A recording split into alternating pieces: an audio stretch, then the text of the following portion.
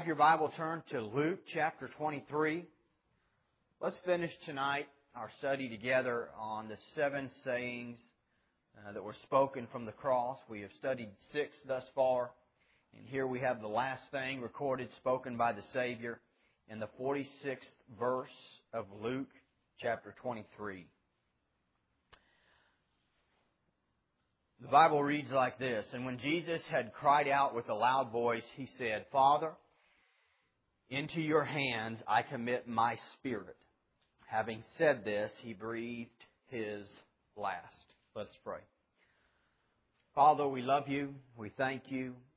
And Lord, we are thankful that You are mighty to save.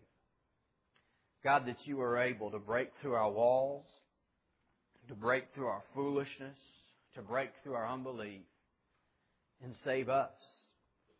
We're thankful for that, Lord. And God, we pray, Lord, that You would help us to be a people about Your business. Tonight we pray, God, as we study this last saying spoken from the cross, God, that You would guide us and direct us. I pray that You would anoint me tonight, God, to preach and to teach Your Word. God, that You would help us and comfort us with these words. Help us to see their application to our life. We ask it in Jesus' name. Amen. A couple things briefly concerning the, I suppose what I would call theology of this text. Concerning the Spirit, Jesus said, "Into Thy hands I commit my spirit." His body was going to the grave. It is the Spirit. We are a 3-part being. 1 Thessalonians chapter 5 and verse 23 speaks of the spirit, the soul, and the body. And it is the spirit of man that separates him, if you will, from the rest of creation, from the rest of the animals. And it seems that the Spirit is the highest part of our complex being. Zechariah 12:1 tells us that it is God that formeth the spirit within us. Numbers chapter 16 and verse 22 says that concerning God, that He is the God of the spirits of all flesh. Ecclesiastes chapter 12 and verse 7 says that at death the spirit returns to God who gave it. And we see that the Spirit at death is in the presence of the Lord. Paul said to be absent from the body is to be present with the Lord. The words spirit and soul are very similar. I've heard some that even try to argue that they are the exact same thing. There is no distinction between the two, but I have a difficult time in my studies coming to that conclusion, especially with texts like 1 Thessalonians 5:23, and we see man with the Spirit breathed into him. But I will confess that at times it is difficult to distinguish between the two, and that both the soul, my mind, my will, my emotions, and the Spirit are often interchanged in text, and the application would work either way. And so I will say that while I don't understand it all, I don't completely grasp exactly the how they're distinguished and exactly what that looks like, and I probably could not articulate that the way that is meant to be understood. What I do know is this, that at the moment of death, we are in the presence of God. That we are in His hands, and that our spirit is with Him, and that there will come a day when we have a glorified body at the resurrection. Exactly what that's going to look like, I don't fully understand either. Paul says, "I will be known as I am known." But I would imagine if I have a glorified body, it's probably going to look a little different than the one I'm in now. It's going to work a little different than the one I'm in now. It's going to be a lot better. And so I don't fully understand what it's all going to look like, but I do know this, that when we die, immediately the Spirit is in the presence of the Lord, and that is a comforting thing for those of us when we come to the same hour that we find our Savior in here in our text. "Father, into Thy hands I commend my spirit." This is the last thing ever recorded by the Lord. And we see the Savior, our Savior, back in communion with God. You remember when we studied, my God, why hast Thou forsaken me? And we discussed the idea that Jesus, even feeling forsaken, even being alone for a period of time, still called Him my God. And here He calls Him Father. Jesus often, and most often, referred to Him not as God, but as Father. The very first thing that we ever see recorded concerning the Savior, the very first thing He ever spoke was this: do you not know that I must be about my Father's business? Jesus had a relationship with the Father that was always on His mind. And what was probably His first public and formal sermon or teaching, the Sermon on the Mount, Jesus speaks of the Father 17 times. In His final sermon, which was to the disciples specifically, in John chapter 14 through 16, He uses the word Father 45 times. And now as He lays down His life, He says, Father, into Thy hands I commend my spirit. The word Father, what a comforting word. And because He was His Father, He is now also our Father. The blessedness of having God as a Father. Having one that can protect us at all times, one that can be with us at all times, one that can comfort us at all times, one that can provide our every need. His Father is now our Father. There is comfort in the title Father. You realize that God is not only your God, which He is that, but He is also your Father. He loves you with the relationship of father and child, father and son, father and daughter. He loves you. And Jesus had this relationship with His Father that was foremost in His mind. And the last thing that He speaks is, Father, back into Thy hands I commit my spirit. If God is my Father, then He loves me, just as He loves Christ. If God is my Father and He loves me, then He cares for me. If He cares for me, He will supply all my needs according to His riches and His grace. He is my Father. He will see to it that no harm will come my way that He will not protect me from. He will see to it that everything that comes against me, He will take and turn into something that will work out for my good and His glory. It is important that we as His children enter into a more deeply and practical understanding of our relationship of Him as our Father.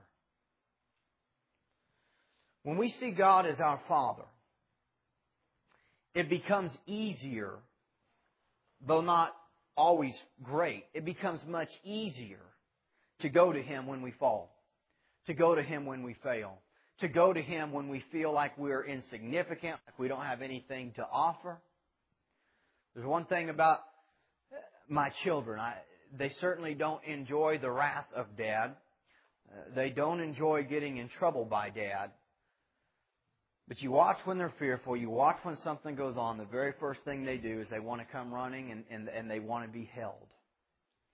And when we see our relationship with God beyond simply master and slave, beyond this great God that's beyond our comprehension, and us as these little people who need Him, that now that we've come to know Him, now that we have been made sons and daughters, we have a relationship with Him as Father. That at all times, no matter what I'm going through, no matter the circumstances in my life, no matter how difficult the situation I'm facing, no matter what type of confusion I'm in, I have a Father and I can just rest in His arms. And while I might not always understand, while God might not always tell me exactly what the answer is to my dilemma, and while God might not always take away that pain, He is always there as our Father to hold us in that place. And as Jesus was breathing His last breath, again He cries out that awesome word, Father. 1 John 3:1 says, Behold, what manner of love the Father has bestowed upon us, that we should be called the sons of God. We also see in our text an amazing contrast of the transition from the hands of men into the hands of God. Jesus has told His disciples in Matthew chapter 17, The Son of Man shall be betrayed into the hands of men, and they shall kill Him. For several hours now, since the Garden of Gethsemane, He had been in the hands of men. At the cross, in some ways, He was in the hands of Satan. He was in the hands of His enemies. He was being betrayed at the hands of men. But now, as He breathed His last breath, He is in the hands of God, in the hands of His Heavenly Father. It's an amazing contrast that we too will one day, each and every one of us, will one day make that transition. From being in this world, from being exposed to the things of this world, from dealing with the wrath of man, from dealing with the pains of Satan, to being in the hands of God. And at this moment, at this transition, not only was He no longer in the hands of men, but He's in the hands of the Father, never to endure again the pains and the trials and the tribulations of the cross. We see that the Father's hands are the place of eternal security. The Father's hands are the place of eternal security. When we leave this place, it is in His hands that we go. Those hands are a picture of care and comfort. This is important because this is our ultimate goal. I hope to be able to put into words what I mean by this. But ultimately, everything that we do as Christians is moving towards that day when we are in the total and final care of the Father's hands. Originally, Adam walked with God in the cool of the day. And God took care of all of Adam's needs. There was nothing there to fight against Adam. There was no, at that time, there was no inherent sin nature. And God cared for every need. God had an intimate relationship with Adam. And then the fall. And since the fall, God has been working to reconcile us to Him, that we might have a relationship with Him.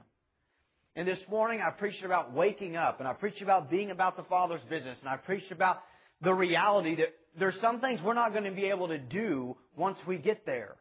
And there is a reason we're here. There is a purpose that we're here. But I do want to say this. In the midst of all of that, in the midst of the work, in the midst of the preaching, in the midst of the service, let us never forget it's about building a relationship with our Father. And might I say that you'll never be able to do much for the Father if you're not first spending time with the Father. Let us never get so busy about the work of God that we're not stopping to spend time with God and to receive directions and instructions from Him. Ultimately, God saved me simply to be with me. That is a blessed fact. To make me His Son. And in the midst of all of our service, in the midst of all of our toils, in the midst of our singing, in the midst of our preaching, in the midst of everything that we do, let us not forget we have a Father who wants a relationship with us. And one day that relationship, it will be full, complete, finally and forever when we leave this world and go into the next. And if this is the ultimate end for us, if this is the ultimate goal, that again we can be in complete, unrestrained fellowship with the Father, then while we're here, we need to remember that this should be the primary goal of our individual lives as Christians is to build our relationship with our Father. It's not about just serving Him. It's not about just giving. It's not about just going through the motions. It's not about just studying your Bible. You know why you read your Bible? So that you'll know your Father. He has revealed Himself to us through the Word. He has revealed Himself to us through the Bible. This is why we read it. It's not just about facts. It's not just so that I can learn more, so that I can tell somebody what it says. It is about learning to know who He is so that I can be in a relationship with Him as my Father. We see the Father's hands are the place of eternal security. We see that even in the hour of death, there is communion with the Father. And we see that our expectation and our earnest desire is to be with Him. Even in the hour of death. If in that moment our Savior can be content and say, Father, into Thy hands I commit my spirit. If even in the moment of death we can rest in the fact we are in the Father's hands, then how much less should we be able to be free from worry, free from doubt, free from those types of stresses in the pains and tribulations of this world? We are in the Father's hands. And if God is for us, then who can be against us? The answer is none. Tonight, only believers are warranted and encouraged to commend their spirits into the hands of God.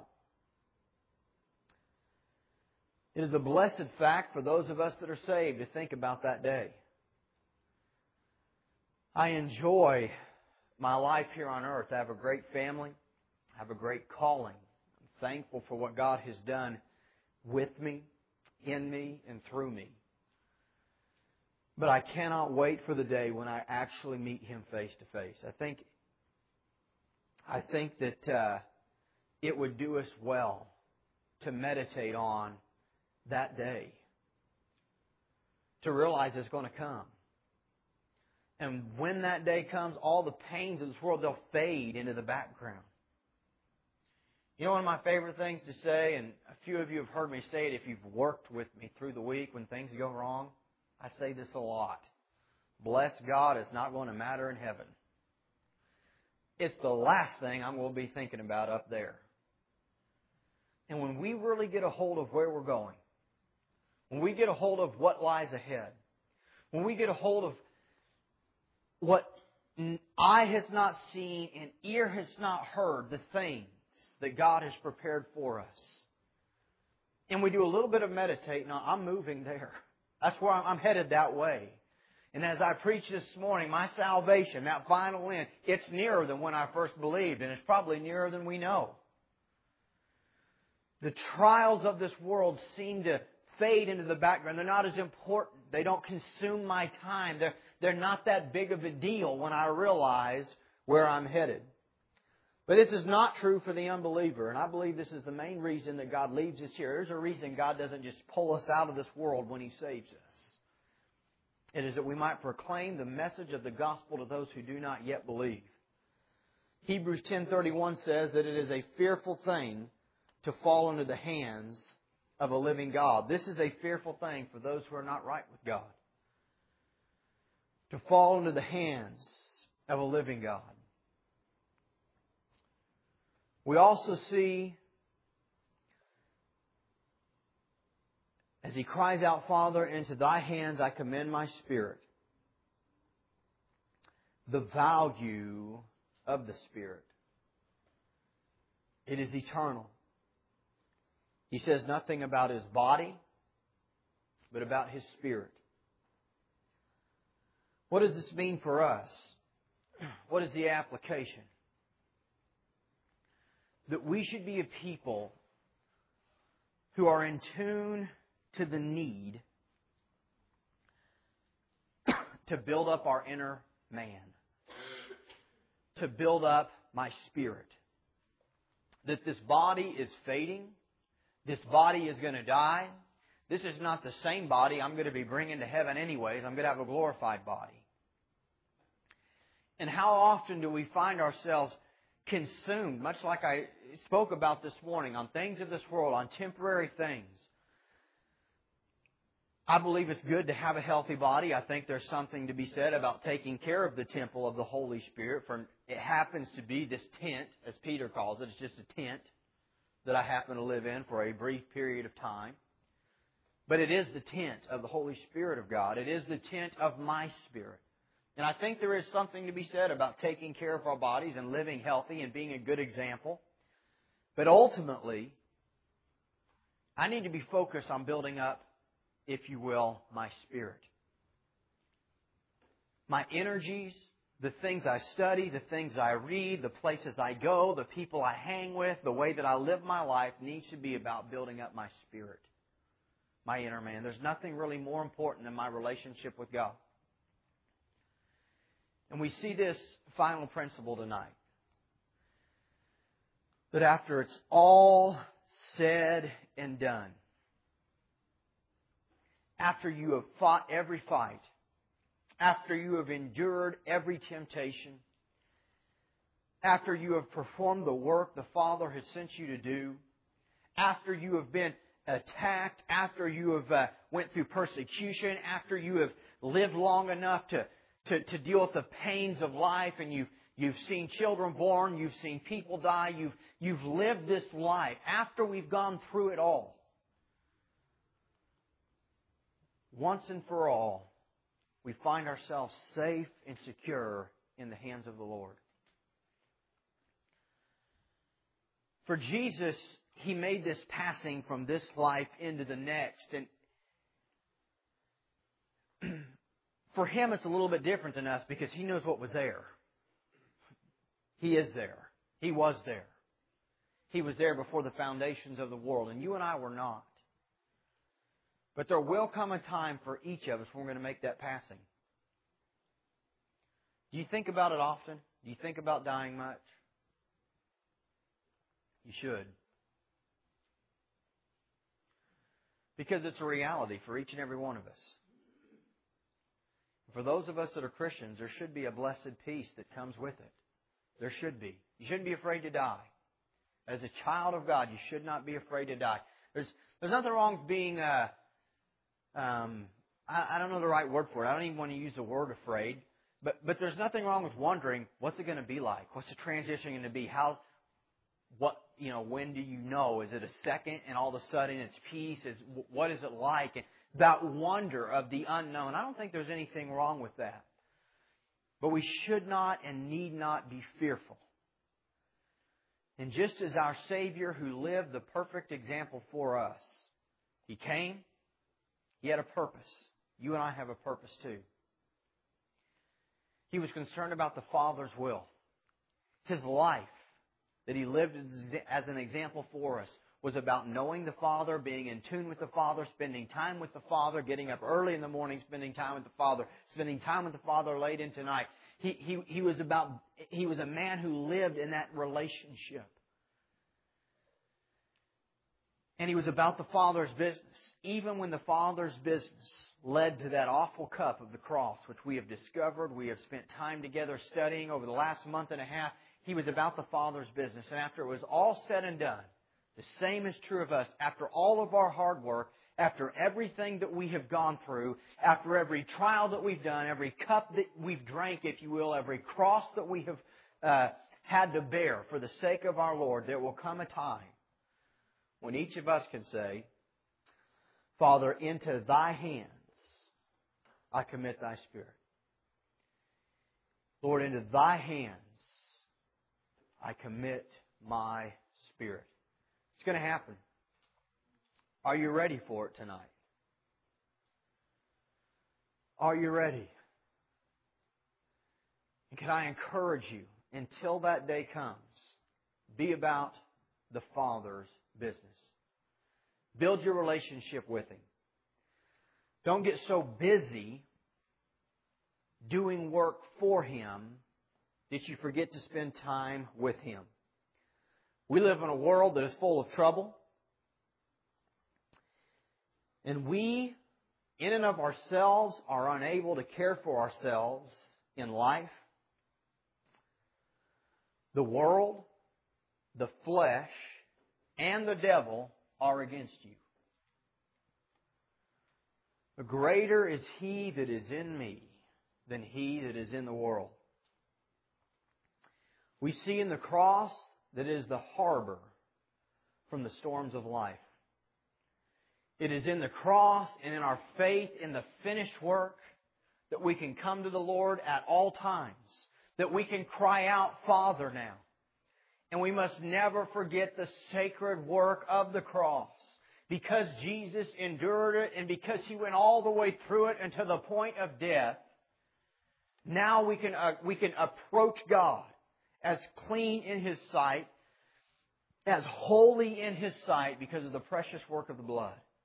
And let us never forget that. We don't come to the Lord on the basis of our works. We don't come to the Lord on the basis of what we've done, but on the basis of the shed blood of Jesus Christ. There is a refuge in the cross. And ultimately, we are headed once and for all into the Father's hands, which is the heart's true heaven. Amen? Let's close in prayer tonight. Father, we do love You. And Lord, we are overwhelmed at the reality of our inability to fully grasp all that You have done for us.